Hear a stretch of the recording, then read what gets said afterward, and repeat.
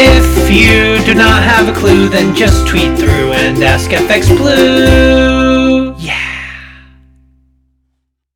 Hello, it's a simply glorious Friday the 9th. I'm FX Blue and this is the Market Brief. Now, there are growing concerns that the SME sector may suffer a mini credit crunch as the economy opens up. Businesses may find it hard to obtain the financial support to help their cash flow pressures that may develop as employees, landlords, utilities, all the expenses will still need to be paid, regardless of how long it takes for sales to pick up again. Where the business lacks the cash flow reserves to cover this internally, traditional routes like banking finance are expected to be harder to access due to the commercial risk profiling and the perceived viability of these businesses. In order to avoid business failures, therefore, Sunak, dear old Sunak, may have to step up and bridge the gap again. We're seeing something similar with the effect of FX hedging. It's one thing to help businesses remove the FX risk for the rest of the year, for example, but more providers are demanding collateral against forward contracts in order to reduce their counterparty risk. That's in case the businesses can't meet the obligations later in the year, of course. That said, you'll find FX brokers are generally much more supportive, aiming to help their clients find a solution that works, whilst the nasty banks will of course be more of a case of computer says no.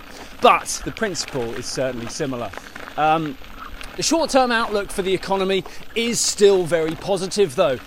Inflation is expected to pick up once the economy starts to reopen, and the Bank of England is likely to keep monetary policy looser for a while longer. Sterling remains supported from the success of the vaccine programme, but more and more it's becoming reactive to the dollar these days. We saw a narrow trading range yesterday with a low of 137.20, and we open ever so slightly lower around 136.75 this morning.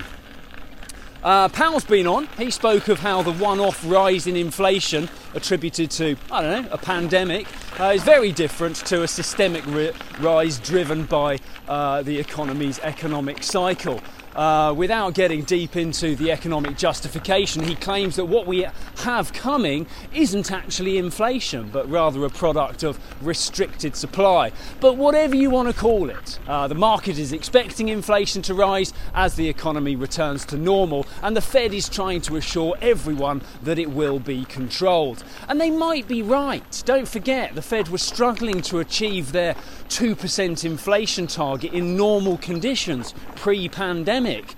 However, when a central bank feels the need to constantly reassure markets, concern does start to creep in that the future may not be quite as straightforward as they claim.